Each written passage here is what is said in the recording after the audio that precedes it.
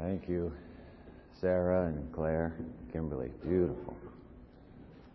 Beautiful prayer. The right kind of prayer to pray at the beginning of a season like this. Because Jesus' point is clear. Your dreams may crumble on the journey ahead of you. You may end up with a handful of shards of broken pieces. But I promise you one thing. He says to us today, I promise you one thing, you will always have me. Give them all to Jesus. Beautiful, beautiful.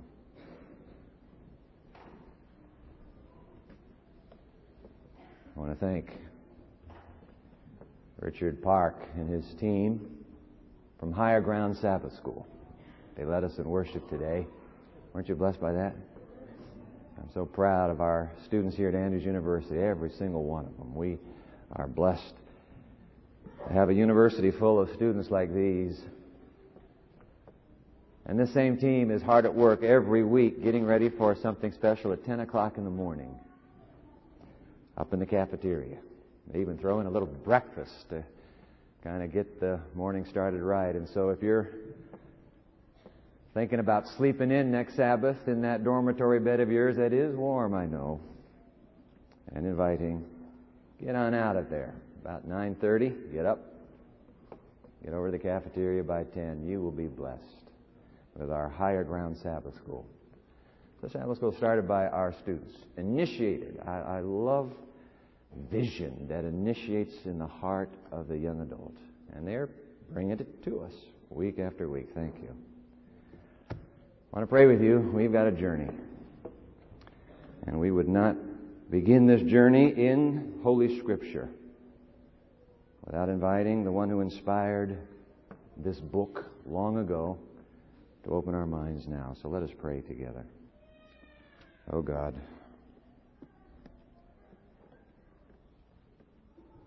they all belong to you. We give them all to you. The dreams that are broken, the dreams that are intact, we wish at this beginning moment to put it all in the hands of our Master and our Savior. What would you give back to us in return? You've already poured out yourself, we know. But is there a word for this new season that you would have us to hear? Believing, Holy Father, that there is, I pray on behalf of this great people, that you will open our ears that we might hear, our eyes that we might see, and that the word we hear will be the word we heed for the glory and the honor and the praise of our Lord Jesus Christ, in whose name we worship you today. Amen. Cry aloud. Spare not. Lift up your voice like a trumpet. Tell my people their transgression, and the house of Jacob their sins. Whew. Not a very buoyant or cheerful way to win friends and influence people, now is it? So, not exactly the most appealing way to begin a new journey either. Who here likes it? Do you like it when somebody points out your foibles? Somebody points out your faults, points out your failures, your fumblings, your faux pas, your sins. Ever ridden? Come on. Have you ever ridden with a backseat driver who was sitting in the front seat?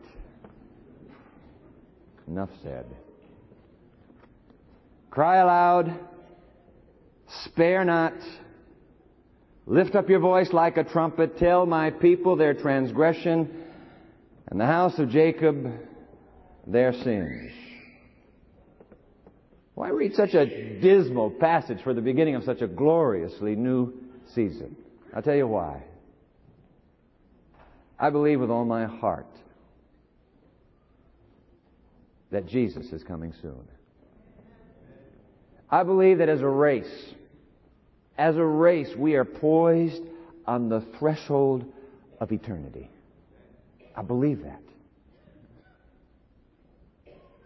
And I believe there is the ever-present danger that we might go on living in total oblivion to an impending crisis. God is not waiting for a war in Iraq. Let's be clear about that. God is waiting for, what does He call them here? My people. Cry aloud, spare not, lift up your voice like a trumpet. Tell my people their transgression, and the house of Jacob their sins. I want to tell you something, ladies and gentlemen, and family here at Andrews University and Pioneer Memorial Church. I have never wrestled over a series of sermons as I have the one that we are about to begin together today. I'm going to tell you why. I'm just going to be right up front and just cut to the chase and blurt it out here at the beginning. We have a study guide in today's bulletin, and I wish you'd pull it out right now. This is going to help keep us focused as we journey over these next few weeks and months together. There's a study guide in the bulletin today, and I want you to begin filling it out. Our ushers are ready right now to put these in your hands. So just hold your hand up, because I know you come with three of your friends. One of you gets a bulletin. Well, what about the other two? Hold your hand up. I want the children here to be able to have the study guides as well. I want everybody who's come to worship today. I want the choir to be a part of this. I want everybody here today. Why? Because we need to focus our mind. I'm going to share with you why I believe so strongly about what we're about to share and why I have wrestled with it. Shall we really go ahead with this? Now, those of you who are watching on television right now, you can get our study guide on the web. Go to the website. We'll put it on the screen, the address right now. pmchurch.org. www. World Wide Web. pmchurch.org. Now, I went to that website. You're going to have to make a few clicks. On the first page, you'll see study guides. It's 2 lines down. Click study guides. It'll take you to another page. Click there. It'll take you to another page. It'll take you to the present series. Click there. That's the way you'll get the study guide you're looking for. Don't give up. pmchurch.org. That's our website. We have a wonderful webmaster, Janine Lim. She does a delightful job with that. So, you fill it out. You'll see where. You'll see how. I want to share with you why I'm so deeply convicted by this and why I've wrestled with this.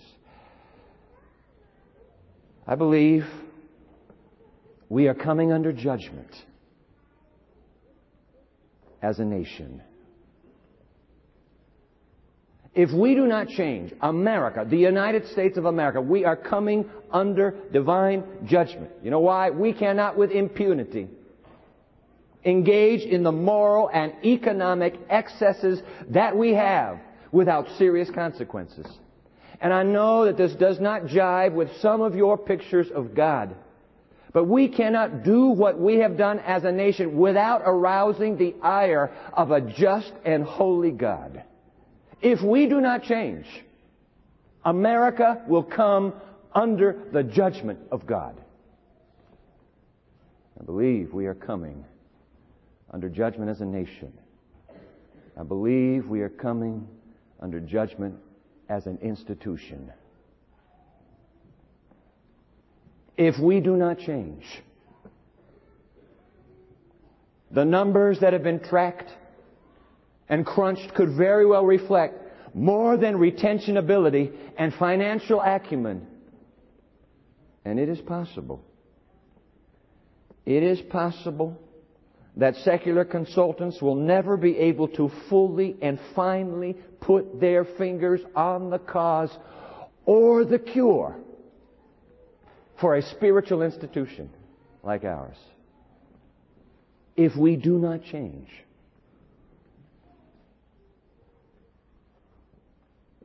I believe we are coming under judgment as a nation. I believe we are coming under judgment as an institution. I believe if we do not change, we are coming under judgment as a church. The new evangelistic programs and ministerial management strategies continue to multiply, but the church in this nation continues to stagnate from a lack of growth and utter apathy. And all the marketing, all the media, the slick slogans and tricks and seminars. And we can go chase seminars down, and some of us are doing that all over this country. But the seminars and the slogans will not arouse a slumbering church. I shared in the children's story in First Church. This happened just this last Sunday. SeaTac Airport. Many of us have flown to SeaTac in Seattle, right? So in SeaTac Airport, Sunday morning, 6 o'clock, one of the key, they really big heightened security now that we're into this new season. And so this security screener, we called him George in First Church, is sitting at the screen, X-ray, watching all the bags go through. He's looking for colors. He's looking for shapes. He's looking for anything that might spell danger. Do you know what happened to him? He fell asleep. 6 in the morning last Sunday. Had a great New Year's weekend, obviously.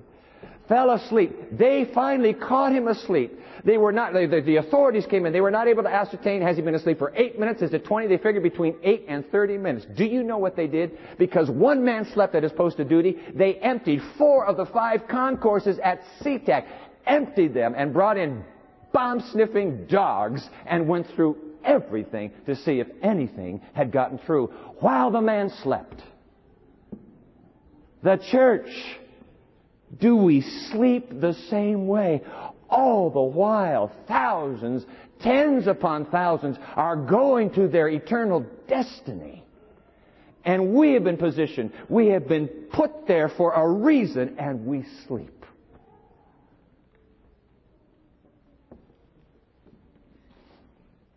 I believe we're coming under judgment. And that's why I'm so concerned. That's why I've wrestled over this series. And you know what? I'm going to tell you something. I believe that unless and until we change as a nation, as an institution, and as a church,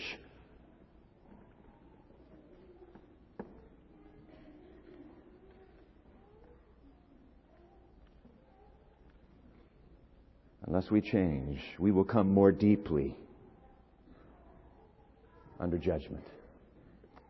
Cry aloud, spare not, lift up your voice like a trumpet. Tell my people their transgression and the house of Jacob their sins. Not a very buoyant or cheerful way to win friends and influence people and begin a new season. I understand that, but ladies and gentlemen, dear friends, God knows we've tried everything else.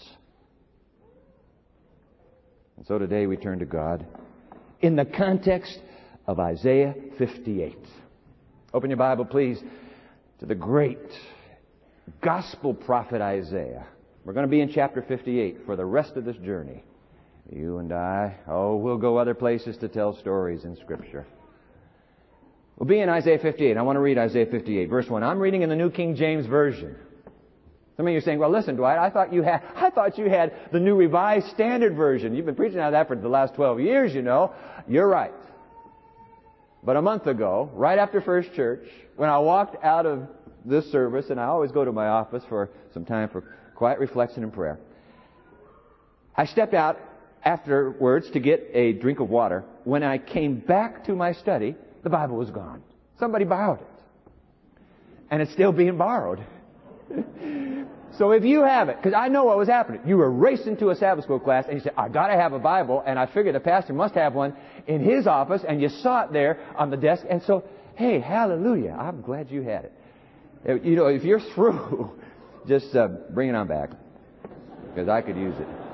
I'm telling you, the Bible doesn't mean 2 bits to you. But you know, when you're a preacher, 12 years of your life are poured into those little notes and stuff. I have 2 pictures of my kids being baptized. Don't have negatives for them. You know, that kind of thing. My dad's funeral brochure. Stuff like that. I mean, it doesn't mean a thing to anybody else but to me. If you find it. So anyway, I'm doing the New King James Version now. I've had this Bible for a while. What's wrong with the New King James Version? It's what we have in the pew in front of you right now. You can go to your pew rack, pull that Bible out, and you and I will be preaching on the same page together. Hallelujah. And by the way, I got my name 4 times on this cover now. It's true. Yep. Because see here on the cover, the Nelson Study Bible.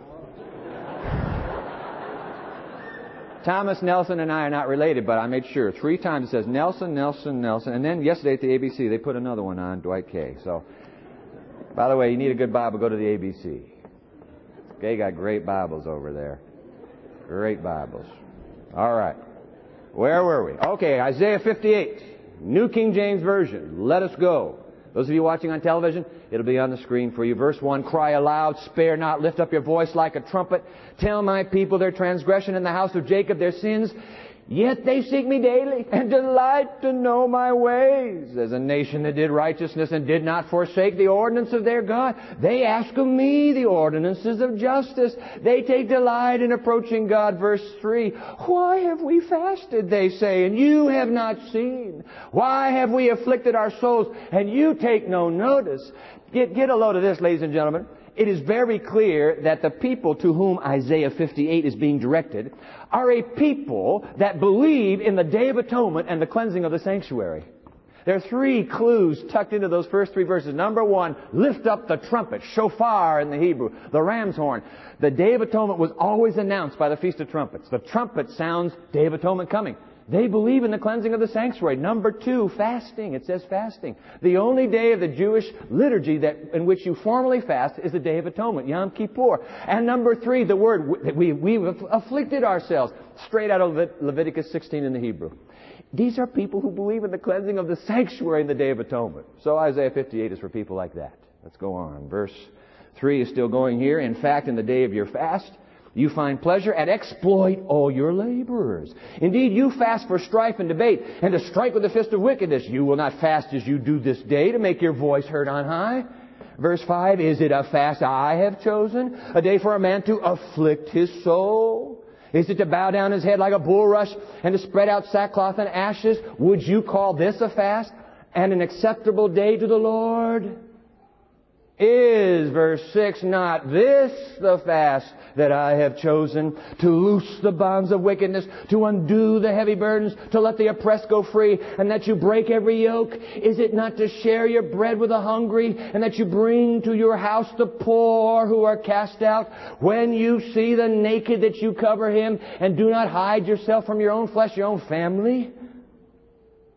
Then, verse 8, your light, I promise you, God says, your light shall break forth like the morning, and your healing as a nation, as an institution, as a church. Your healing shall spring forth speedily, and your righteousness shall go before you. Why, the glory of the Lord shall be your rear guard. Straight out of the Old Testament, Exodus chapter 14, when the minions and the hordes of Pharaoh were about to pounce on that liberated horde of slaves. You remember that? They're racing to the Red Sea, and Pharaoh and the armies are coming right up. God, in that pillar of cloud, just moves to the rear and becomes a pillar of fire. The glory of the Lord will be your rear guard. I'm going to take care of you, God says. Verse 9, then you shall call, and the Lord will answer. You shall cry, and He will say, here I am. If you take away the yoke from your midst, the pointing of the finger, and speaking wickedness, if you extend your soul to the hungry, and satisfy the afflicted soul, then your light shall dawn in the darkness, and your darkness shall be as the noonday. Verse 11, the Lord will guide you continually and satisfy your soul in the drought, strengthen your bones. You shall be like a watered garden and like a spring of water whose waters do not fail. Verse 12, those from among you shall build the old waste places. You shall raise up the foundations of many generations. You shall be called the repairers of the breach, the restorer of streets to dwell in. Verse 13, if, as a nation, if, as an institution, if, as a church, you turn away your foot from the Sabbath. It's very clear. This is not only a people that believes in the cleansing of the sanctuary in the Day of Atonement. This is a people that is championing God's seventh-day Sabbath. Isaiah 58 is for such a people. If you take away your foot from the Sabbath and from doing your pleasure on my holy day and call the Sabbath a delight, the holy day of the Lord honorable, and shall honor Him, not doing your own ways, nor finding your own pleasure, nor speaking your own words, then you shall delight yourself in the Lord, and I will cause you to ride on the high hills of the earth and feed you with the heritage of Jacob your father. The mouth of the Lord has spoken. Amen. Whoa.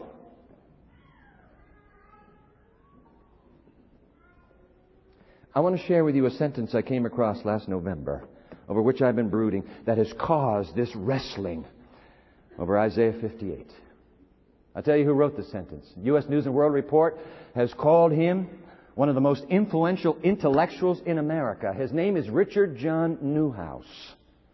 He was a Lutheran pastor. In fact, I read a book, I have a book in my library, that he wrote as a Lutheran pastor, but he is converted to Roman Catholicism, and he is a Roman Catholic priest today. He's editor of a journal that focuses on Christian life and philosophy called First Things. He wrote a book that I've been reading, just finishing up, Death on a Friday Afternoon. And in that book, this sentence, provocative, and you're going to fill in the blank to get this sentence. Let's read. Turn to your study guide, and we'll put it on the screen.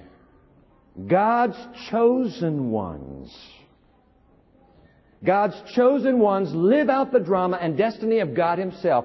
It is a fearful, fearful thing to be chosen. It is as though God enters history through His chosen ones. End quote. It is a fearful thing to be chosen. Do you know why? Because to whom much is given, much is required. That's why. When you live, look. When you live with the thought that you might be chosen, not chosen because of who you are, but chosen because of who He is. When you live with the thought that you might be chosen, I'm telling you what, you do not live like all the rest. I'm reading the Bible through. Learned something from the great Bible scholar and preacher of yesteryear in our community of faith. His name was H.M.S. Richards, Sr. He used to tell preachers, you want to get the year off right, read the Bible through in the first month of every new year. So that's what I do. It takes you 40 chapters a day. You got to do 40 chapters a day. So you read very fast. He said, don't stop, just read, get the feel. And so I'm working my way now through the Old Testament, as you can understand. And as I have been reading the story of Israel, my heart has sunk over and over. God, am I the same way? I mean, you keep working, you keep pleading, you keep struggling with this community of faith, but they keep turning to the world around them and saying, man, we got to mimic what's out there. We've got to be like the nations around us. And you keep begging, please. God, I'm the same way. I am the same way. I just want to be like everybody else. I want to be like the other institutions that are just like my institution. I want to be like all the other congregations that are like my congregation. So we're going everywhere to find out how to do it. Everywhere. Maybe the template that God has in mind is a different template. I tell you what, when you live with the consciousness of maybe you're chosen, you live with a sense of destiny, you live by a higher standard, you do not turn to what's around you to find that template, because your goal is no longer to be like them, your goal is to be like Him. As Neuhaus wrote, God's chosen ones live out the drama and destiny of God Himself. It is a fearful thing to be chosen. You bet it is. Because to whom much is given, much is required. It is a fearful thing to be chosen. It is as though God enters history through His chosen ones. You understand, of course, that is not a new idea with Richard John Neuhaus. Millennia earlier, Moses beat him to it. Moses articulates what it means to be the chosen ones here in Deuteronomy chapter 7. Now you're going to have to write the verses in. This will help you follow it. Deuteronomy chapter 7, right in 6 through 8, verses 6 through 8. Just right in there. See, 6 through 8. Let's read that now. For you are a holy people to the Lord your God. The Lord your God has chosen you to be a people for Himself, a special treasure above all the peoples on the face of the earth. Now get this straight, please. The Lord did not set His love on you, nor choose you because you were more in number than the other people, for you were the least of all peoples, but because the Lord loves you. That's why. Now, if you think, as some Christians mistakenly do, that, well, that's just an Old Testament concept, it doesn't go into the New Testament, come again. Because the mighty preacher Peter, in 1 Peter chapter 2, makes the very same point. Let's put it up here, right in verses 9 and 10. 1 Peter 2, verses 9 and 10. Peter makes the same point. Now, this is to Christians, okay? Christians. But you Christians are a chosen There it is again. You are a chosen generation, a royal priesthood, a holy nation, His own special people, that you may proclaim the praises of Him who called you out of darkness into His marvelous light, you once were not a people, but now you are the people of God, who had not obtained mercy, but now you have obtained mercy. And John, not to be outdone, because Moses and then Peter, even as the Bible begins with Moses' articulation of the chosen, John ends the Bible with the same articulation, an apocalyptic portrait. Revelation chapter 12, right in verse 17. And the dragon was enraged with the woman, and he went to make war with the rest of her offspring at the end, who keep the commandments of God and have the testimony of Jesus Christ. There will be a generation at the end. One more, Revelation 14, right in the next verse, right in verse 12. Here is the patience of the saints, my chosen ones. Here are those who keep the commandments of God and the faith of Jesus. How did Newhouse put it? I remember who wrote this. Brilliant intellectual, Newhouse. God's chosen ones live out the drama and destiny of God Himself. It is a fearful thing to be chosen. It is as though God enters history through His chosen ones. Ladies and gentlemen, mark it down. Isaiah 58 clearly, compellingly describes the reality. It is a fearful thing to be chosen. If you are a part of a people that embraces the Day of Atonement, the cleansing of the sanctuary, if you are a part of a people that embraces God's memorial of His authority on earth as Creator, the seventh-day Sabbath, if you are a part of a people that God would look to and say, you know, it ain't because of who your daddy is, it ain't because of who your mama is, it's because what you believe, I'm calling you chosen. If you're a part of my people,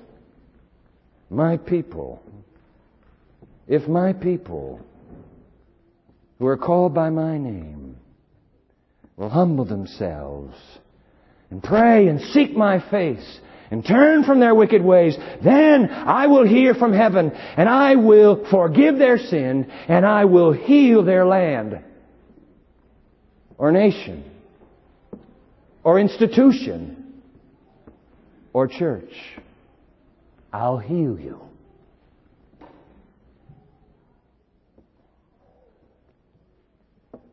Isaiah 58 verse 1, how's it read? Cry aloud, spare not, lift up your voice like a trumpet. Tell my people their transgression and the house of Jacob their sins. Ladies and gentlemen, we're not dealing with an angry God here. A pouting God. God is just kicking the door.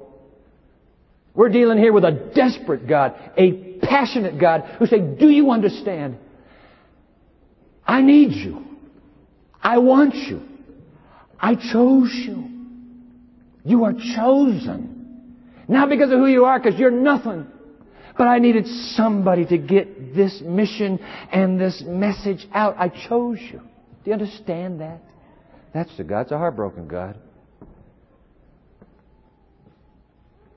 But did you notice? Wow. Right here in Isaiah 58, did you notice the very unique title God comes up for His chosen ones? Go to verse 12. Isaiah 58, verse 12. Let's read verse 12. Those from among you, all right? From among you there'll be those who will build up the old waste places. The New Revised puts it, the ancient ruins. You shall raise up the foundations of many generations. And you shall be called the repairer of the breach, the restorer of streets to dwell in. Did you notice what God calls His chosen ones? Write it down. The repairers of the breach. What in the world does God have in mind as repairers of the breach? We turn now to a wall that has been standing here silently, minding its own business through this service. This is a wall, as you can tell, made out of brick. Brick paneling. I looked for a way that we might have the bricks and just put it up, but you know how long that would take between Sabbaths to set up and take down. I'm very grateful to my friend Jose and our plant services department here at Andrews. They are just tops.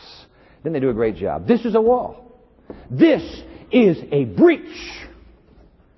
Everybody knows that if walls are left long enough unattended, they can be battered down by an enemy. They can be broken down by lack of care and attention. Walls eventually can disintegrate. God says, there's a breach in the wall, but I'm going to raise up a new generation. I'm going to raise up a generation in the midst of you, and this generation will take the ancient foundations and restore those foundations. This generation will come along and say, you know what, guys, I don't know if any of you have noticed, but there's a huge hole in the wall around here. We think it's time to fix the wall. I will call you the repairers. I will call you the repairers of the breach. And get a load of this. I believe that God is positioning just such a generation with the very characteristics of the repairers of the breach. I got to share this with you. I've been so excited to get to this point.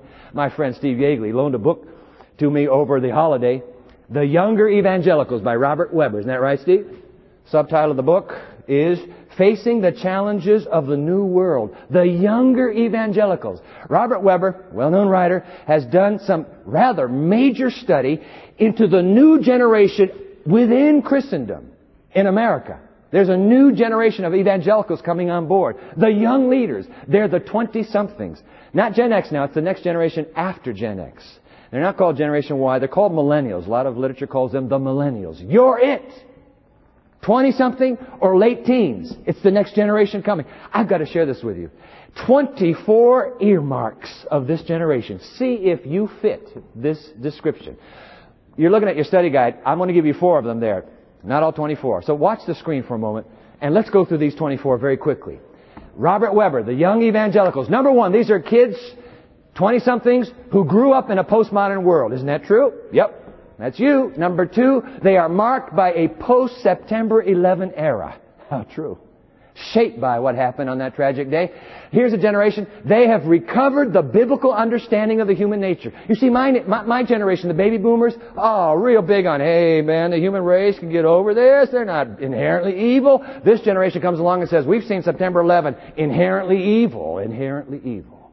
New return to the reality of the human nature. Number 4, this generation, they are aware of a new context as a result. A new context for ministry. Number 5, they differ with the pragmatist, those would be the baby boomer, approach to ministry. They say, we're going to do it different. Number 6, they minister in a new paradigm of thought.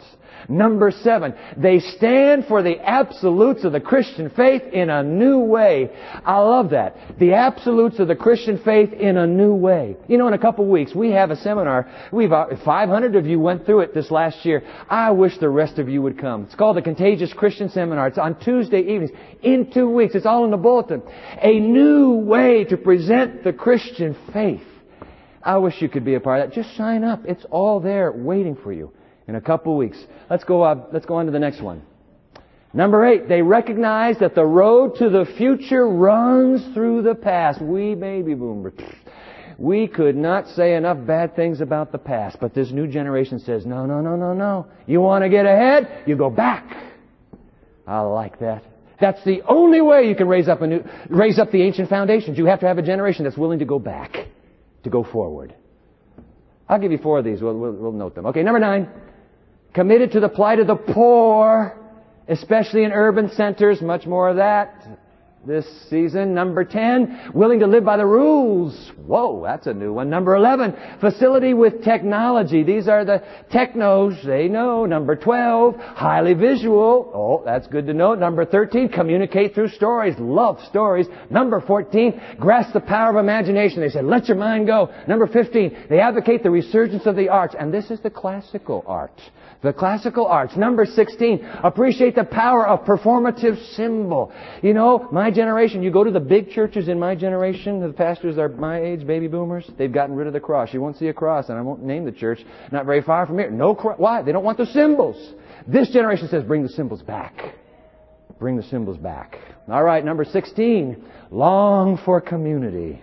I'll say a word about that in a moment. Number 18, committed to multicultural communities of faith. Oh, they love Andrews University and the Pioneer Memorial Church. Number 19, committed to intergenerational ministry, not just one age. You know, there was a time we thought everybody had to go by their own age group, just like Sabbath school classes. Just let them have their own worship service because they're college kids and they have to be all alone with only college kids. No, not this generation. They said, we want multi-generational ministry. All right, number 20, attracted to absolutes. I want to come back to that. Number 21, ready to commit.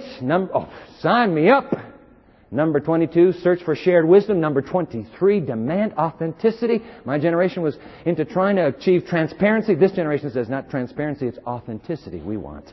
And number 24, realize the unity between thought and action. You got to act. Not only talk the talk, you got to walk the walk. Recognize yourself? I'm telling you what. I read Isaiah 58. I read this list of 24 earmarks of a new generation emerging on the scene within our community of faith. And I am saying to myself, man, God has raised up the perfect generation to become the repairer of the breach. Let me tell you why I believe this generation is a perfect fit. Now you need your study guide. 4 of them. I'm going to pull 4 out of that 24. Write them down, please. Fill in the blanks. Number 1, here is a generation that longs for community.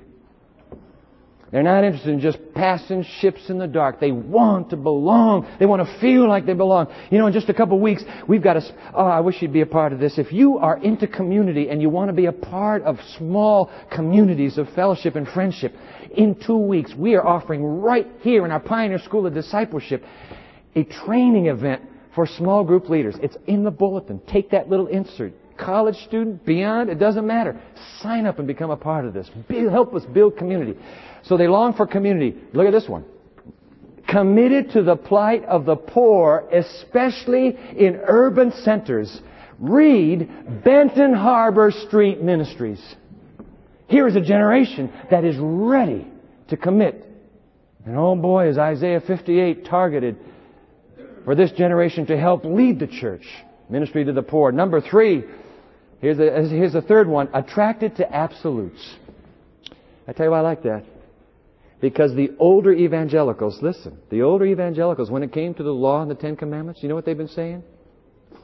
They're saying, it doesn't matter anymore. The law, you don't need a wall of a law to surround you and protect you. The law has been done away with. It's new covenant time. You don't have to keep the 7th-day Sabbath. It doesn't matter. Just carve that one out of the wall. But here's a generation saying, no. We believe in absolutes. And finally, oh, by the way, I need to say in that regard, boys, if you're putting things down in your palm pile, I wish you'd do this for next Sabbath afternoon. I'm looking forward to this. Have a chance to sit in a room where Pastor Skip, our own Skip McCarty, is going to share 3 hours of meticulous research and study he's done over the issue of covenants. Because there's a huge misunderstanding among older evangelicals saying the new covenant takes the Sabbath out. The everlasting covenant is the key. 3 hours next Sabbath afternoon. I hope you'll be there. And finally, number 4. I think this is appropriate. For the repairs of the breach, they recognize that the road to the future, right in future, runs through the past. They're not hung up like baby boomers about having to be original. They say, no, let's go back. It's the only way this wall will ever get restored. God says, there will arise in your midst. Well, let's read it, verse 12. Those from among you in your midst shall build the old waste places, the ancient ruins. You see, you're not afraid to go back to get to the future. You shall raise up the foundations of many generations, and you shall be called the repairer of the breach. God says, there's going to come a generation. There will come one that will begin to raise up the old foundations. Not just the young, by the way. The not so young are going to have to be a part. Raise up, rebuild, and restore. God is calling you and me. He's calling us as an institution, as a church, as a people. Repairers of the breach. Now I ask, and you ask, how in the world are we supposed to put that wall back together? I want to move to Iraq and remind you that, in fact, what this journey is all about in Isaiah 58 is to find the how. Isaiah 58 will not leave us without knowing how we can live and minister on this campus and in the community as repairers of the breach. Suffice it to say that in this chapter, God clearly outlines two ways in which His people can become repairers of the breach. And I wish you'd get these two ways down. Let's put it on your study guide. Way number one, God says, I need a revival of practical religion responding to the poor of your community. I need a revival, God says, in your midst. It's a revival of practical religion. Let's just read verse 6 here. Is not this the fast that I have chosen, to loose the bonds of wickedness, to undo the heavy burdens, to let the oppressed go free, and that you break every yoke? Is it not to share your bread with the hungry, and that you bring to your house the poor who are cast out? When you see the naked, you cover him, and not hide yourself from your own flesh, from your own community. God knows how many of us within this little community right here, and I'm thinking in particular of our international student community, how many of us go to bed at night hungry because every nickel and dime is being spent on getting a Christian education. Those with your own flesh in your midst. God says there are two ways. Number one, a revival of practical religion, responding to the poor of our community. And number two, a reformation of spiritual worship. Fill it in, please. A reformation of spiritual worship, remembering the Sabbath of our Creator. First, the revival. It's horizontal. What are you doing to others? Reformation is vertical. How are you responding to me? God says, you know what? I wish you guys would get over this thing. I don't care how many days of prayer you have. I wish you would get over the long prayers of your slick worship. I am tired of your traditional formalities. I'm tired of your cultural Adventism. Tired of your defending the truth when you ought to be embodying the truth. Tired of your orthodoxy without your orthopraxy. You read Isaiah 1 if you want to get a sense of how sick and tired God is of a chosen people's worship. It's discouraging if you read Isaiah 1. But in Isaiah 58, God is crying out, the time has come for a revival and a reformation that can literally turn you around. It can turn you around as an institution. It can turn you around as a church. It can turn you around as a congregation. It can turn you around as a people. A revival of service and a reformation of the Sabbath. Revival of service and a reformation of the Sabbath. 100 years ago, these words were written. I need to read these to you. Words that begin, by the way, quoting the passage we just read, Isaiah 58, verse 12. And thou shalt be called, this is from the King James, the author was using, and thou shalt be called the repairer of the breach, the restorer of paths to dwell in. These words of inspiration present before believers in present truth, not yesterday, today, present truth, the work that should now be done in the education of our students. When the truth for these last days came to the world in the proclamation of the first, second, third angel's message, all right, we were shown that in the education of our students, a different order of things must be brought in, but it has taken much time to understand what changes should be made. Our work is reformatory. We're reformers. I need reformation, God says. Revival and reformation. Our work is reformatory. And it is the purpose of God that through the excellence of the work done in our educational institutions, the attention of the people shall be called to the last great effort to save the perishing. In our schools, the standard of education must not be lowered. It must be lifted higher and still higher, far above where it now stands. But the education given must not be confined to a knowledge of textbooks merely. You can't restore the hole in the wall only from textbooks. Not just from the mind, but the heart as well. The study of textbooks alone cannot afford students the discipline they need, nor can it impart true wisdom. The object of our schools is to provide places where the younger members of this community of faith, the Lord's family, the young, might be trained according to His plan of growth and development. I tell you what, we have been under conviction here at Pioneer that we need a school of discipleship. Everybody's working so hard in the various academic disciplines, but shouldn't we also add, and could Pioneer make this contribution of a school of discipleship where beyond textbook knowledge you can be shaped and mentored and trained, equipped as a radical young follower of Christ? Because it's not enough, just the textbooks. God says, I want a revival. I want a reformation. And if the wall of true education is broken down, build it up. You're the new generation.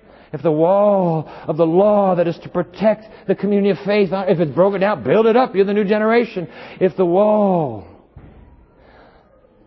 of reaching out to the disenfranchised, the alienated, the people that the society has written off, the poor and the needy who suffer, if that wall is broken, raise it up.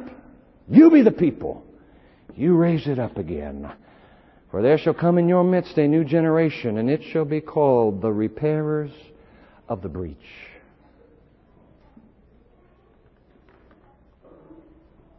Cry aloud. Spare not. Lift up your voice like a trumpet, and tell my people their transgression, and the house of Jacob their sins. I want to ask after all of this, God, is there any gospel hope for a sinner like me?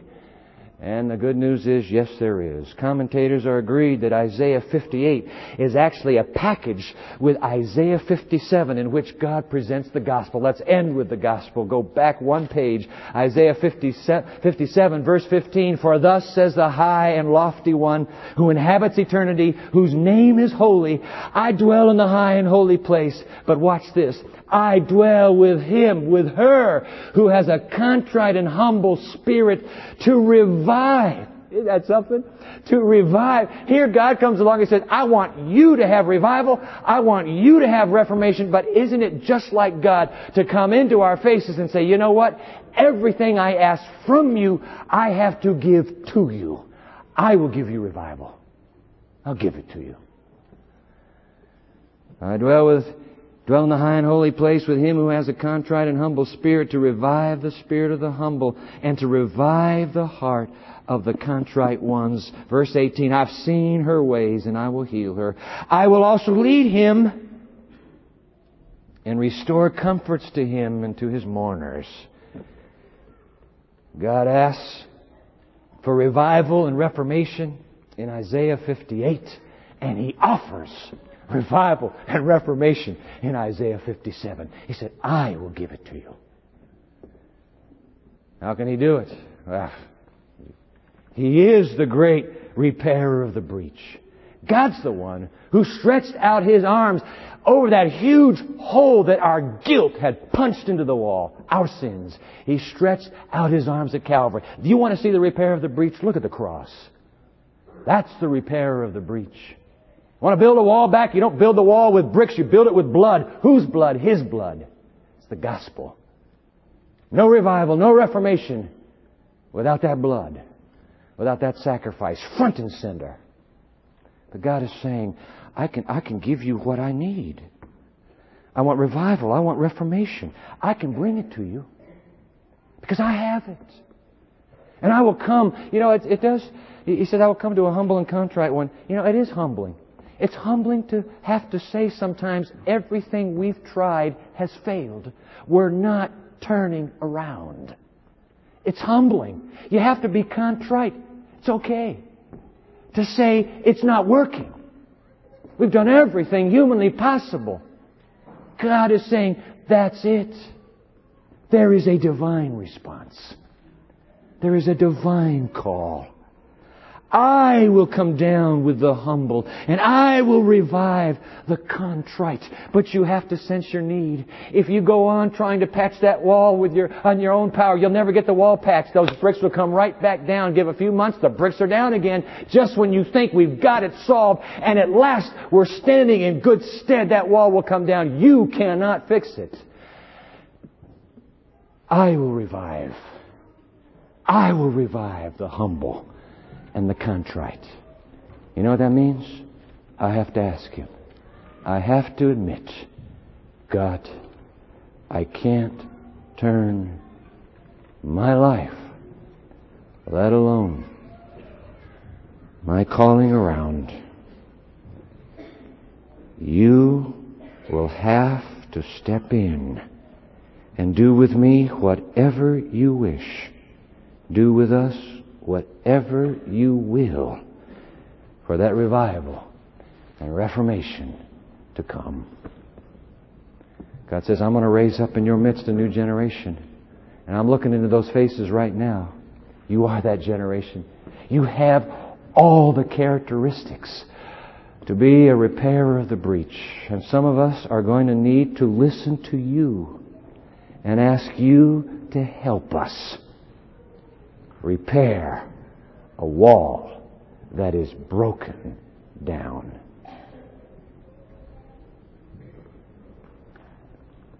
I'm going to be very specific here. Though it's true, God calls all of us to be repairers, and I hope I'm as old as you. I hope you and I will sense that we can be a part of this repairing. But I'd like to make an invitation at the conclusion of second service today. If you're a part of that generation whose 24 characteristics we whirlwinded through a moment ago, and you would like to make your life available to the Lord Jesus Christ to build up the wall and the ancient foundations once again, to go back to the absolutes and without apology put the wall back in place. If you would be willing to be used on this campus where you live, or in the community where you live and work, and you're a 20-something or a teenager, I'm going to invite you to slip out of that pew where you are, and I'd like to have a special prayer for you. I believe God is calling you to become a repairer of the breach. The choir sang a beautiful, beautiful song in First Church, and after I heard that song, I said, Ken, we got to have that song in Second Church. Let's have it at the end. And so while the choir is singing, I'm going to stay right here. I want to invite you to come forward. If you're a part of the 20-something, maybe you're 30-something, that's okay. But you're part of this generation that God has, the new generation coming on. I wish you'd come here. I want to have a prayer for you. I want to pray for all of us in a moment. But this is so beautiful.